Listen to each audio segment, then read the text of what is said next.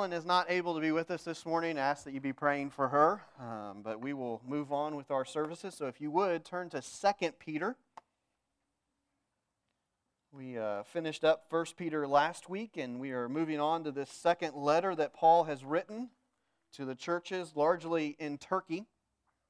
It's interesting, 1 Peter really is probably one of the most widely read of the letters in the New Testament, and then we turn around to 2 Peter, which is probably one of the most unknown and most ignored letters. But they are written to similar folks. They're written to the similar churches that he wrote in 1 Peter. He's also writing to those same churches in 2 Peter. But he's looking at two different things. He's still looking at the attack on the church, but in the first letter of Peter, he's looking at an outward attack. In the second letter that Peter writes, he's looking for an inward attack. And we'll get into that more. But it's interesting books, and they dovetail, interesting letters, really I should say, and they dovetail well together to remind us of how do we face all of this, how do we come to all of this in a manner of holiness and holding on to that which is real and holding on to that which, all the great promises that God has given us. And so we're going to look at that together over the next 4 weeks or so as we study this wonderful, wonderful letter of 2 Peter. Hopefully by now, I know I haven't given you a ton of time, but hopefully by now you've been able to find 2 Peter. We're going to start in chapter 1. We're going to read verses 1 through 15. So if you would stand that we may honor the reading of God's Word this morning, then we will do that together.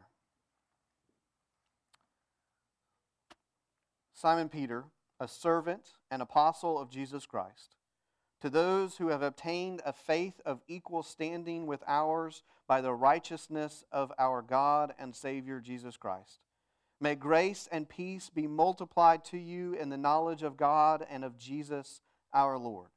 His divine power has granted to us all things that pertain to life and godliness, through the knowledge of Him who called us to His own glory and excellence, by which He has granted to us His precious and very great promises, so that through them you may become partakers of the divine nature, having escaped from the corruption that is in the world because of sinful desire.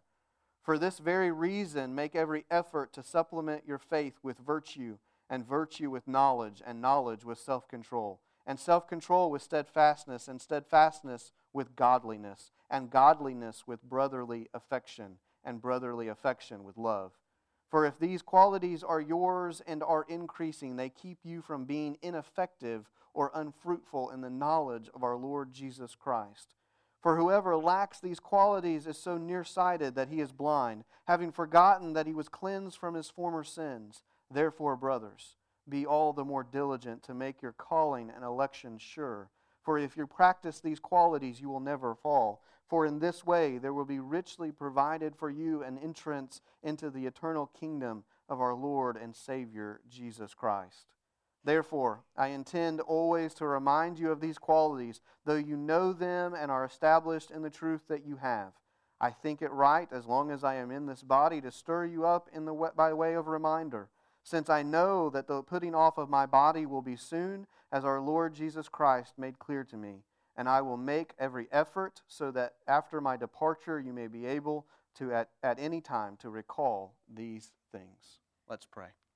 Father, we come before you. And Lord, we thank you for your word. We thank you for how you spoke by your Spirit through Peter so that we may have your word in written form. We thank you as well for the heart that you put in Peter. Lord, the heart of a pastor, the heart of a brotherly companion who desires that his friends, who desires that those that are under his care would know that their salvation is real. Father, I pray this morning, Lord, that you would give great grace and great encouragement to the heart that may be doubting their salvation, but it is real. Lord, that you would strengthen and show them that you would help them to deepen their trust in the work that you have done on their behalf. Father, I pray at the same time, Lord, for the one that is sitting here this morning that is holding on to something that is counterfeit, that they have put their trust in something that's not real. Father, that you would, Lord, allow their eyes to see Lord, that you would help them to understand, Lord, that they are not going the direction that they thought at all. Or that you would awaken us all, Lord, to the things, Lord, that you would have accomplished through us by the way of your word. Father, thank you that you save. We pray this in the beautiful name, in the holy name of Jesus Christ. Amen. Thank you. You can be seated. Just want to start our look at 2 Peter with a quick introduction, and not going to spend a ton of time here as we've did quite a bit of introduction with 1 Peter, but as you look at 2 Peter, you need to know a couple of things. They're going to inform you as you move through this letter. First, you need to understand that this was written from prison. More than likely, this was written from prison, and more than likely, it was written by Peter right before his execution, right before his martyrdom. And if you compare this book to that of 2 Timothy, where Paul is also in prison and Paul is also awaiting execution, you're going to see a lot of similarities in the emotions that these two men are going through as they know what lies before them and the love that they want to make sure that they impart to brothers and sisters who have cared for them and are praying for them. And so I would encourage you to sometime maybe do a comparison of 2 Timothy and 2 Peter. It's helpful to understand. But it's also helpful for us to understand as we see some of the emotion that comes through in this book about what Peter was going through. It's also interesting as you think about the fact that 1 Peter was written for how do we handle persecution with holiness. And now in 2 Peter, Peter is writing in persecution. Another thing that we need to realize and you need to be aware of as you go through this book is the word knowledge. You're going to see the word knowledge occur over and over and over again as you read this text. But we need to be careful that as we read the word knowledge, that we don't think about it in the way that we often think about it in our Western minds. We think about knowledge and we think of just academics. We think about book knowledge that can be absorbed into our minds. But the knowledge that Peter speaks of here is more than just head knowledge. The knowledge that Peter speaks of here, especially when he talks about the knowledge of Jesus Christ, is a relational knowledge. It's not just knowing who Jesus is, or as we might say, yeah, I've heard that name before, or oh yeah, I've heard of him, or I know of him. It's how you would know a family member. It's how you would know a loved one. It's something that goes beyond just a head knowledge, but you know their emotions. You can sometimes even predict what they're going to do before they do it or finish sentences. It's that kind of close knowledge that Peter speaks of throughout this text when he says things like, may grace and peace be multiplied to you in the knowledge of God and of Jesus our Lord. He's not speaking there of a grace and peace that comes just through a head knowledge. He's speaking of it through a heart. It reminds us very closely of what James says in his text. You say you know Christ? Congratulations, the demons know Christ, but they are not saved because they don't know Him. They don't have knowledge of Him in a relational sense. And so you need to be aware of that. And I'll try as we go through the next few weeks to point some of those out to you. But just as you read through the passage, as you read through the letter, remind yourself of what that knowledge is. It's not a head knowledge, it's a relational knowledge. Lastly, one thing that we need to be aware of is that this is a different attack from Satan. It's a different attack from Satan than what we see in 1 Peter. In 1 Peter, Satan is a lion, and he is on the outside of the church, prowling around, waiting and looking for someone that he can devour. The attack on the church is outward in, so that there is persecution and there is suffering. And Peter is reminding, he's helping the church to understand how do we respond to this. In 2 Peter, we have a completely different attack. Now, no longer is Satan pictured as a lion, but now he is pictured as a snake who comes with his lies. He is like the snake in Genesis who creeps into the garden and comes up to Eve and says, did God really say that? Do you think you're really going to die?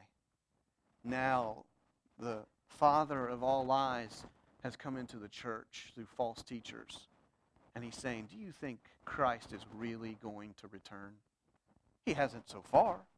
That life goes on the way that it always is going on. Surely, he's not really coming back. Do you think it really matters how you live your life? surely if Christ is not coming back, we can live however we want to live. Satan is no longer he's not only on the outside trying to attack in, but in this letter, Peter reminds us and is very forceful in his language that the enemy is on the inside, and we need to be wary of his lies, and we need to respond correctly to them. And he comes down very, very harshly in chapters 2 and chapter 3, as we're going to see. He lays it down about these false teachers who are talking the lies of Satan. And so it's a different response. And so that's what he is preparing for. As I said, in chapters 2 and chapter 3, Peter is going to begin to unfold the argument against these false teachers and against the lies that they are telling. But in chapter 1, he's going to talk about what's real. He's going to give the basis for the response. And what should be no surprise to anyone who went through 1 Peter, his basis for the response is the gospel. We talked about in the first letter that he writes that if, it's kind of like some pastors that people talk about, and they're like, man, all he talks about is Jesus. Oh, all he talks about is the gospel. Like, I hate going to the sermon because I know I'm just going to hear about Jesus the whole time. Well, if you have a problem with those kinds of pastors, you have a real problem with Peter, because over and over again, Peter goes back to Jesus. He goes back to the gospel. He goes back to the promises that we stand on so that we may resist the attacks that are going on around us, so we may know how to live rightly. So it's no surprise to us that we come to the first chapter of 2 Peter, where he's beginning the argument against these false teachers, and his response is, remember the gospel. So he says there's a line in there that's for the next slide. It says that we are partakers of divine nature. We need to understand verses 1 through 4 in this passage very carefully, because if we don't, it's going to be real tempting for us to twist verses 5 through 11. But he begins here in the first few verses talking about how we are partakers of the divine nature and talking about our salvation. And he answers 3 questions. He answers 3 questions in these first few verses, and we're going to look at these really quickly. First, he answers the question, how are we saved? He answers the question, how are we saved? Look there in verse 1, it says, to those who have obtained a faith of equal standing with ours by the righteousness of our God and Savior Jesus Christ. Peter's starting off with, let's talk about how we were saved. Because if we don't understand that, then it's going to maybe be real easy for us to misunderstand what he's going to say here in a moment. But he says first, we are saved by the righteousness of Christ. When I was in college, I had a class with a guy named Dr. Tom Hufty. Some of you may have heard of Dr. Hufty. He's a great guy. He's was at HLG for a number of years, did a lot of interim pastoring. He may have even been here at one point or another, I don't know. But Tom was a great guy, and I love Dr. Hufty. But we were in class one day, and he looked at us, and he said, you're going to have a test next Friday. And we're like, okay, what's the twist? Because there was always a twist to test with him. And he said, here's the deal. Your grade is going to count for somebody else, and somebody else's grade is going to count for yours. And you just heard the whole class groan, at one time. And he said, so for example, Brian, your test, your grade is going to count for Justin's. And Justin, your grade is going to count for Brian's. And we both looked at each other, and it was like mutual, ugh. Part of the reason for that was Justin was going through great excitement and great fear. Because Justin was a longtime friend of mine, and Lord bless him, he was not the best student. And so Justin was oftentimes getting grades that were less than desirable. And so Justin's looking at me with great happiness because I, by the Lord's blessing somehow, was a good student and was used to getting good grades. And so he was like, great, my test is going to be an A. But now I have a great fear of Brian because he is not going to be happy with the grade that I give him. And I'm on the other end going, great, I'm going to put in all this work, and Justin's going to get my grade, and I'm going to receive his. It was not the happiest of moments of my life. But Hufty went on to explain, after we took the test, he said, this is the act of Christ. See, Christ wrapped himself in flesh, and he took a test that all of us take. He was tempted the way we were tempted. He went through the same emotions that we went through. He lived life is a human, but he passed the test. He got an A. He got 100%. And this is one of those tests that's pass or fail. You either get 100% or you get a 0. And he passed it with flying colors. We all failed. Yet his grade is put on our account. When God, if we put our faith and trust in Jesus Christ, when the God, the judge of all, when he looks at our grade report, as he does not see our F, but rather if we have put our faith and trust in Jesus Christ, he sees Jesus A. And he says, come on in. It is not an act that we did. It is an act that Christ did. So our salvation is based on the righteousness of Jesus Christ. Not by anything we did, but by what he did. Not only that, but we see in verse 3 that it was his divine power that has granted to us all things that pertain to life and godliness through the knowledge, remember, the heart knowledge of him who called us to his own glory and excellence. So once again, this salvation, how are we saved? We're saved through the righteousness of Christ, through his power, by his calling. The faith that we have, that we put in faith, that we put in Jesus Christ for our salvation, comes through him.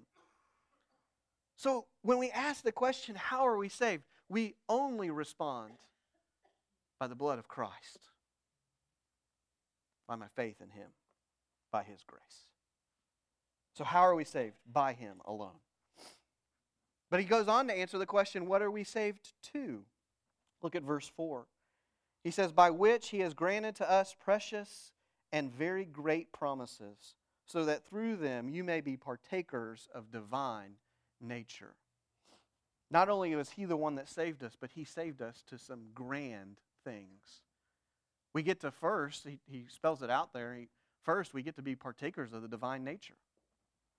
We get to be like him in some ways. We get to experience being a son or a daughter of the God, of the Creator. We're adopted into the family, and all that means. Now, that doesn't mean we become God. I want to be clear to that. This is not teaching that after we die, that somehow we can earn godship. This is not a Mormon teaching. This is not a Latter-day Saints. We would declare that heresy. We see that nowhere in Scripture. But it's saying that he makes us look like him. We're not losing our humanness, but we get to partake in being part of the family of God. Not only that, but we get these great promises. We get these great promises of God, where he extends to us grace and says, you're going to get the chance to spend all of eternity in a place with no more grief and no more sorrow and no more brokenness. So he saves us into the family of God, into all of eternity. But not only that, he saved us from something. He saved us from something. There in the end of verse 4, it says that we have become partakers in the divine nature, having escaped from the corruption that is in the world because of our sinful desires. So God saves us through the righteousness of Jesus Christ towards these great, incredible promises that he's given us and away from the corruption of the world. By all accounts, you and I deserve judgment. By all accounts, you and I have earned separation from God. By all accounts, you and I have earned hell. We have been corrupted by this world and by our own sinful desires. But when Christ died for you and when we placed our faith and trust in him, that is no longer what we look forward to. That's no longer what is part of us. We are a new creation saved to something else. That's pretty cool.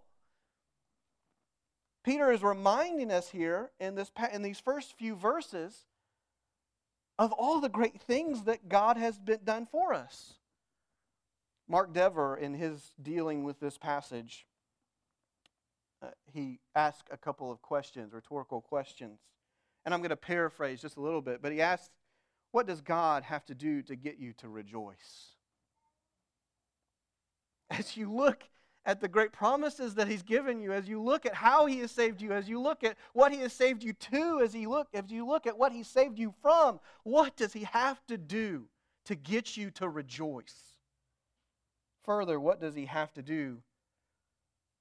What does he further have to accomplish to deserve your affection? what does he further have to accomplish? What does he further have to do to earn your affection? Obviously, the answer should be nothing. The answer should be, he did it all on the cross. He did it all in creating me. He did it all in saving me. My affection comes from his affection for me. And that affection responds in obedience. That affection responds in worship. That affection responds in a desire to know him. He has nothing left to prove to me. Christ has nothing left to do for me. He's already done it. And so Peter builds upon this foundation. He says, look at all what God has done for you. Look at how he saved you. And that's going to be the foundation for the argument in chapter 2 when he says, these false teachers that are coming in and telling you a different gospel and telling you there is a better way and telling you that you can live a better life now. That's right, I used it. Okay? They are lying because God has already given it all to you. What more does he have to do? The answer is nothing. Stop listening to these people. He says all of that, though. He says all of that, and he says, so how do we know that that's happened? He uses the rest of our passage today to say, how do we know that's happened? How do we know that he has saved us? How do we know that we can be assured of what he saved us to? And so he begins to he says, you've been saved into the divine nature. Let's look at the parts of the divine nature. And he gives us a list there. It's a fairly lengthy list. He says there, he talks about faith and virtue, knowledge, self-control, steadfastness, godliness, brotherly affection, and love. He gives this long list, and it's connected to other lists like it. If you look in Galatians chapter 5, 22 through 23, Paul gives a list somewhat similar to this, where he talks about the fruit of the Spirit. The idea here being that if Christ has saved you, if he has created in you a new nature, if you truly are a part of the divine nature, as Peter says, then these things should be evident in you. But we are not perfect in them, obviously. They are an ongoing work. They're an ongoing work. I don't know anyone here that would say that when they look at this list, I am perfect in self-control. I have made it. I have arrived. I can look at a Snickers and say, no, be gone. Okay? Or I can look at something on TV and say, oh, I need that. And every time I resist. Or when I feel anger, I always withhold my tongue. That's me, by the way. Like every time I'm angry, man, my tongue just shuts down. I'd never say anything. You should be throwing things at me right now. Okay? We never have all of self-control. Okay? But Peter is not saying that all of these things need to be perfect in your life. He says all of them need to be evident, and you need to be growing in them. You need to be growing in them. You should be able to look at your life and say, I'm not perfect in brotherly affection, but it's growing in me. It's coming along. He says in verse 8 there that, for if these qualities are yours and are increasing, they keep you from being ineffective or unfruitful. He's saying, they're there and they're increasing. They're not there yet. You're not ripe yet. You never get there. We're not going to get to that point of fulfillment of all these things until we reach glorification in heaven, where God gives us a new body and we're not corrupted by sin anymore. We're always going to struggle with these things. That being said, are these evident? Because if they are not, there's an issue. I love that verse 8 that we just read, by the way. He says, for if these qualities are yours and are increasing, they keep you from being ineffective or unfruitful in the knowledge of our Lord Jesus Christ. I believe there are two ways that fruit is viewed in the New Testament. You have one that Jesus predominantly uses in the Gospels, and then you have one that's predominantly used in the letters. And they're both good metaphors, so to speak, or good examples of fruit and what should be produced. The one that we see predominantly in the letters is the fruit of the Spirit, love, patience, all those, okay? The list that we just read as an example. All of these things that are part of the divine nature that we should be growing into, okay? And if we don't see those, then there's a problem. We need to question our salvation. The way that Jesus uses the example of fruit, though, is in fruit of other people. that though we don't save people, we don't have the power to save, we, by God's grace, are used as tools in His hand to lead others to salvation. We are the mouthpiece of God that gets to deliver the gospel so that people may believe in it. And Jesus, throughout the New Testament, throughout the gospel, says, if you're not producing fruit like that, if you're not leading others to me, then there's something wrong. Now, we don't lead, we're not all Billy Graham, right? Like, we're not all going to lead thousands. He says some of you are going to lead just a few people, but it's still fruit. Some of you are going to lead bushels and bushels of people. It doesn't matter how much, it just matters that it's happening. I believe that this verse is the connection point between those two examples. He says, be all the more diligent to make your calling I'm reading verse 10. Verse 8, for if these qualities are yours and increasing, they keep you from being ineffective or unfruitful in knowledge of our Lord. I believe what Peter is saying is, if this fruit is in your life, it's going to impact others around you. It's going to impact others around you. It's going to make a difference in their lives. When they see your brotherly affection, when they see your self-control, when they see your faith, when they see your virtue, it's going to have an impact on them. And they're going to want to know why. Let's give you an example. What does Jesus say in the New Testament? How will they know us? By our love. He says, by your love for one another, they will know that you are mine. So the fruit of love is produced out of a divine nature that the Spirit puts in us. We are saved. The Spirit is put in us. The new nature in us produces this thing called love that the world doesn't understand. It doesn't understand how a group of people can gather together when they're different socially, when they're different in terms of relationships, and how they can love one another and come together and worship. That makes no sense. And so this fruit of love is produced in our lives through the Spirit, but then it produces fruit in other people. As other people look at us and go, I want that, how do I get that? And we point them to Christ and say, it's Jesus. It's Jesus. Peter is saying here, so that you're not ineffective in your witness, these things should be happening. So that you produce fruit, so that you can lead other people to Christ and the knowledge of Christ, not just a head knowledge, but a heart knowledge.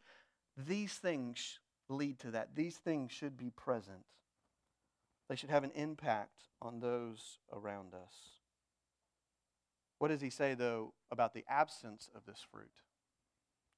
He doesn't just talk about, he talks about how we are saved. He talks about that we join the divine nature, that we partake in the divine nature. He talks about what the divine nature looks like, but then he goes the next step and he says, what if it's not there? What if you look at your life and the divine nature, these fruit is not there? Now, before we enter in this, I want to give a couple of words of caution.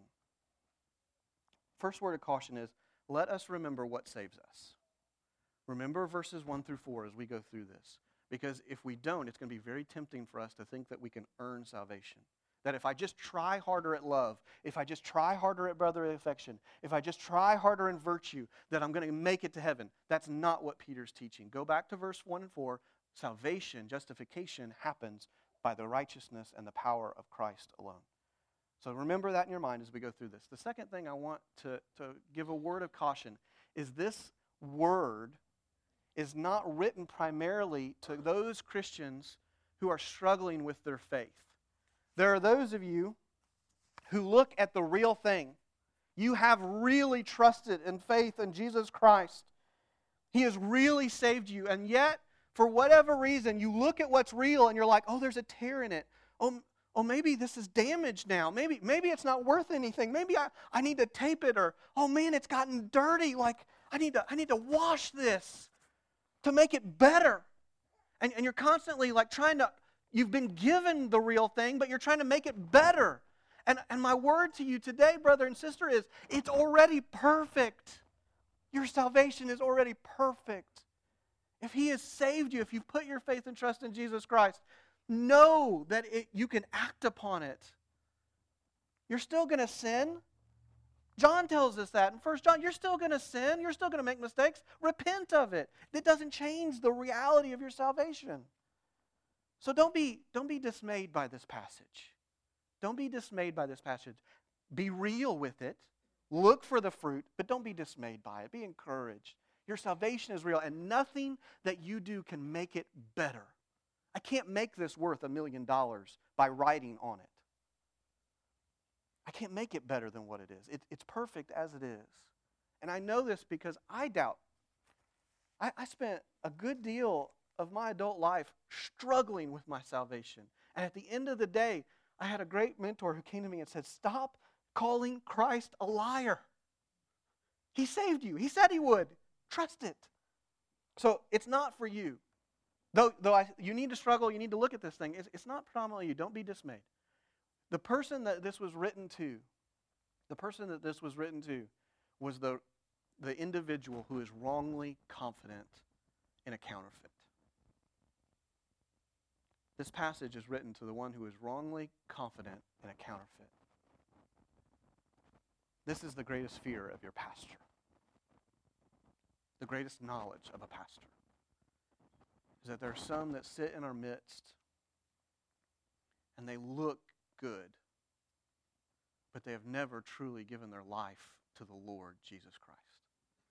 They have believed in a counterfeit. Maybe it was an emotional experience as a child. Maybe it was in an emotional experience as an adult. Maybe it was done out of wrong motive. Maybe you were just looking for fire insurance, but you never made him Lord of your life. Maybe you've bought into the lie of Satan that when you're saved, you can go and live your life however you want, and you have no desire for the Lord, you have no desire for the church, you have no desire for the Word of God. You may come, you may say amen at the right time, but you don't have a desire for it to learn it. There's nothing in your life that says, yes, it was real.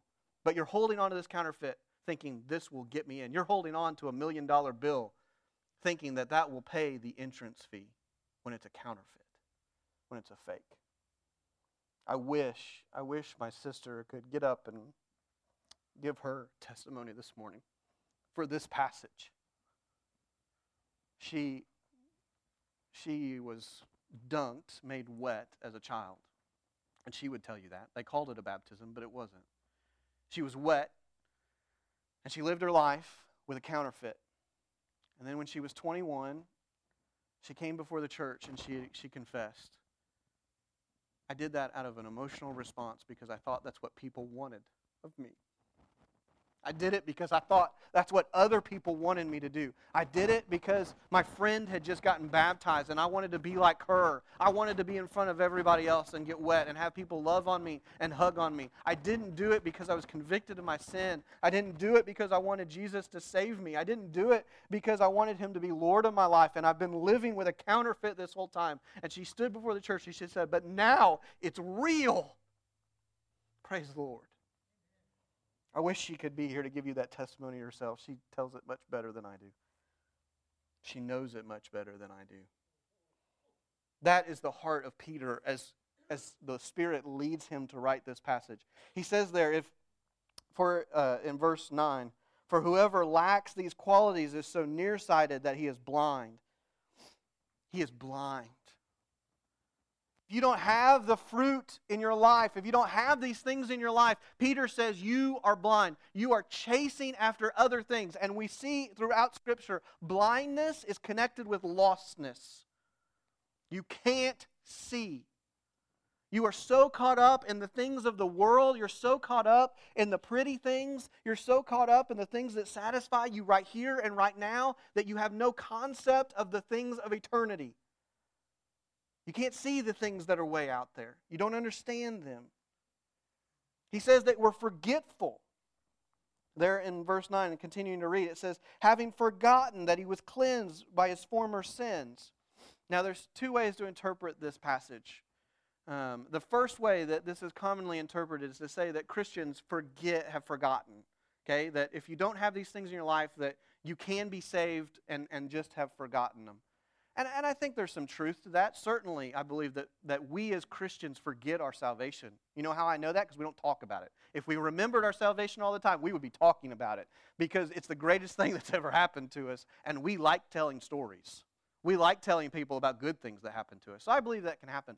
But I think when you look in the context of this passage, what you see is him saying, you don't have this fruit, so you're not a partaker of the divine nature.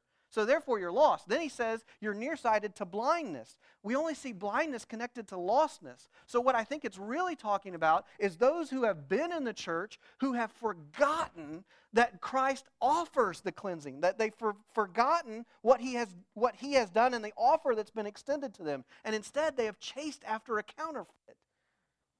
They have gone a wrong way. They know the truth, they've heard the truth, but they've chased after something else. And so they have forgotten the reality. They have forgotten what the real thing looks like.